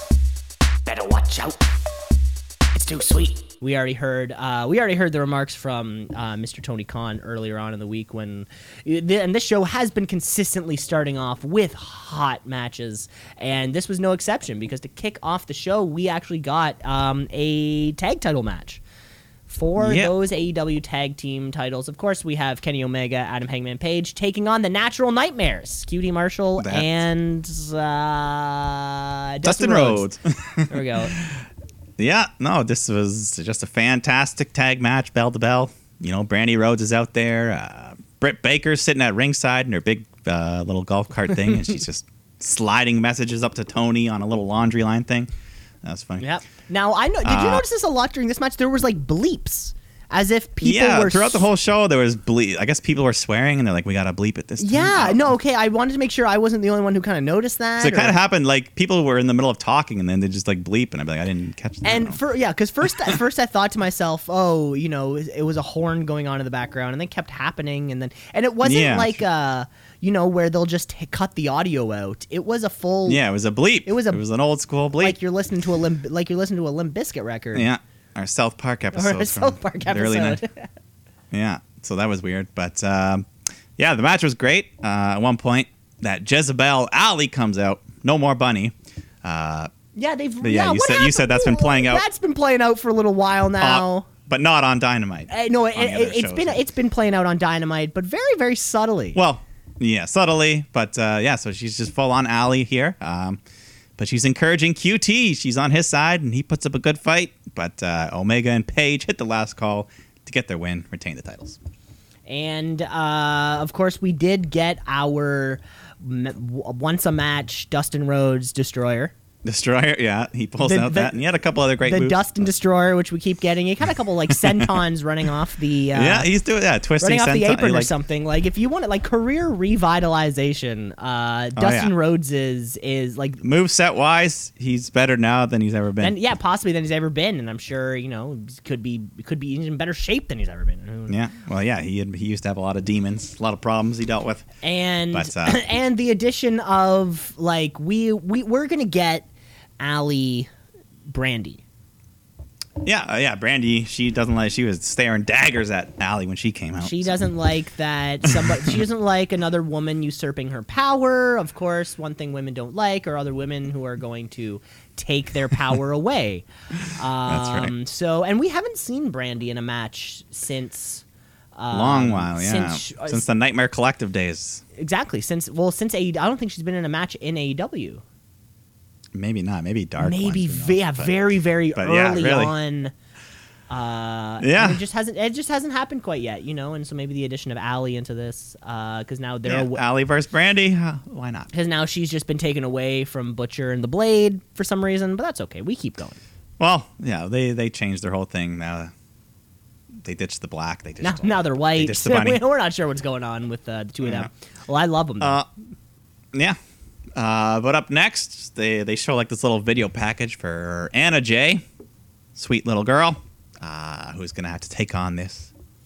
I don't even know what to call her. Abaddon. Oh my god! This beast, this this demon, crazy as shit. Yeah, I love it though. Oh my god! She's crawling down to the ring like a creature. She looks like a horror movie. She's got the I don't know. She's just great. Different color. Even the referee was scared of her. Different colored contact lenses, which is a huge addition. Yeah, it looks like the she's one white wearing eye. like prosthetic teeth that you would wear everything in a about it was just zombie cool. costume. It was cool, and it wasn't like she was committed. It wasn't like the demon Finn Balor coming to the ring. And it She was didn't the feel demon the whole- weird. It didn't feel weird. So big contrast to the sweet-looking Anna Jay in there.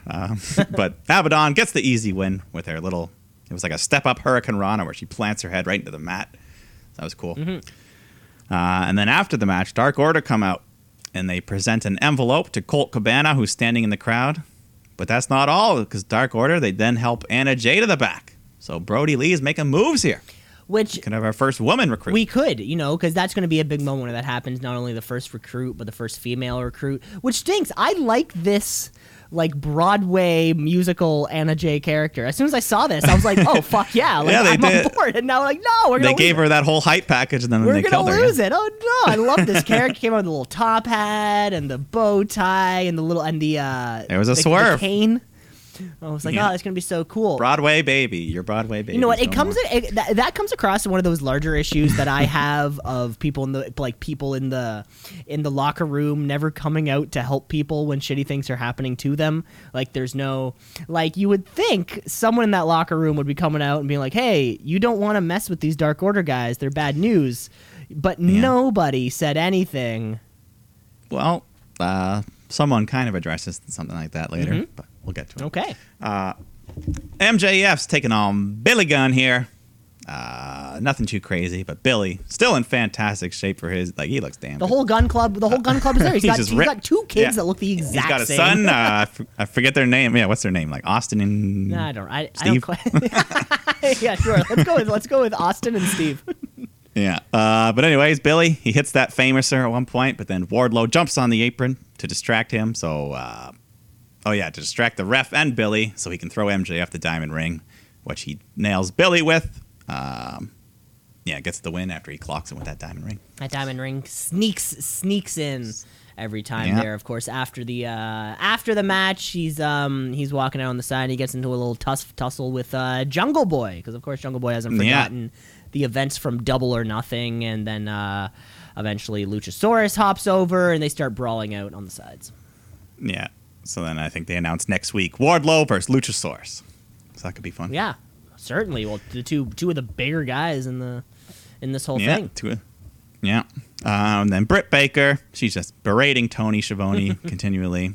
When Big Swole shows up and just hijacks the golf cart and drives off with Britt. Yeah, that was a lot of fun. She thought he was, what's the woman's name? Her, like, servant woman. Oh, Reba? Reba, that's what it is. Yeah, she calls her Reba, and then we have the little Big Swole there. I think her name's actually Rebel, but she calls her Reba, and that's like the joke. Oh, I'm not even sure. Okay. Well, I'm not even sure I call her Reba. Well, she is now the role because- model, so not much we can. But anyways, this is when Cody comes out, and he cuts a promo, and he's basically saying what you were just saying. Cody got beat down last week, and there was no Bucks, there was no Kenny, no Hangman, no Dustin, no one saved him. Am I even in the Elite anymore? So that's a good point, Cody. Good point. It's a damn good point, Cody. Yeah, no one was there to save him. Then he hands things off to Coach Arn Anderson, who just says, you know what? Timing's not right for Jake Hager. But tonight, you got a qualified opponent. And so this is our TNT title match. Cody has taken on Absolute Ricky Starks, who is, I guess, former NWA television champion. I don't know much about him. I don't even think I recognized this guy. Yeah, I don't really know him. I think I recognize the name a little bit, but that's about it. But, he looked good here. We had a good little back and forth match. Arn Anderson's got his little play sheet at ringside. I want to see what's on that thing. Yeah, Like what does he need to have written down? And because you can see, like judging by the camera angles, you can see that just enough that there is something written on there. Yeah, there's like colored Things coded are blocks with different things written. and they're in squares. Yeah. It's like they're. Is it like football? It's like Cody Blue 5. I'm picturing that because sometimes he will look at pulls off the his move. as if he's trying to call a play on his thing on Yeah, his he's trying to clipboard. read And he them. looks over He at needs to do Cody. He's the- like, give him the. Like, I want to see him doing the signals like the baseball coach to the just yeah, the like he's a manager. up down pat up He's down a nice, manager across, trying to call. scratch a your lip. fastball. Yeah. But yeah, good little match here. Cody eventually gets the win with the Crossroads, retains his title. Apparently, this Ricky Starks guy is signed with AEW now, so we'll see more of him. He signed with AEW. What a great way to bring him in front of the audience. I mean, for people like us, wrestling fans who didn't even know who he was, you put him in that title match. You don't lose by losing. Yeah, now people at least know who you are. Like, all right, let's see. Of course, we're going to see him next week and be like, oh yeah, it's absolute Ricky Starks. There you go. Then we get Jimmy Havoc and Kip Sabian, who are now known as the Superbad Squad. Fantastic. Taking Give him a off. name. I love it. Yeah, why not? Give him a name. Give him more members. Let's More recruit. people. more recruits. More recruits. Penelope Ford doing they're- it. But they're taking on the Young Bucks. And maybe there are recruits because the Butcher and the Blade come out during the match to distract the Bucks. So FTR come out to even the odds, and everyone's fucking around. So somehow Sabian gets cut open at some point. I don't even know. Yeah, I don't know where just had that blood was on him. either. Yeah. But there I was don't know, a just had fair amount of blood. but Whatever. And the Bucks do this really cool spot where they pick Havoc up and then they place him in a tombstone position on Kip Sabian. And then they super kick Kip's legs out of him, so causing him to tombstone pile drive his own partner. That some was a cool innovative move. stuff. That was a cool move. Yeah. Then they finish it off with the Kamagoye onto Kip Sabian, and the Bucks get the 3 count. And then after the match, just Butcher and Blade, FTR get in the ring, everyone brawls. Everyone brawls. You know, Everyone. maybe we're gonna have some kind of big 4. Yeah, we haven't had a big cluster tag match in a Of while. course, and it would make sense that FTR's first. Have they been in the ring yet? Yes, I think they fought that last week maybe, but but it would make Yeah. sense for their first big thing to happen at Fyter Fest. Maybe the first week, second week, yeah, some kind of big multi-man tag that we know will be fantastic. Yeah, exactly. That'll be fun. Mm-hmm. And then backstage, or I guess somewhere around there, Reba, she finds Britt Baker. She's in a dumpster. She's just covered in trash. She's been there for 5 hours, she says, even though the show's only an hour long. It's been there for probably 13 minutes. So she gets pissed and she fires Reba. And Reba's like, really? I'm free? She's like, no, you're rehired. So she's back. Poor Reba, but loving the Baker. You know, she's staying of relevant. course, yeah. In terms of staying relevant when you're injured, this is incredible. This is it might even be more character development. honestly. Like she was already on a roll. Yes. No pun intended. But now she's even developing even more character with her little servant Friend, something, yeah.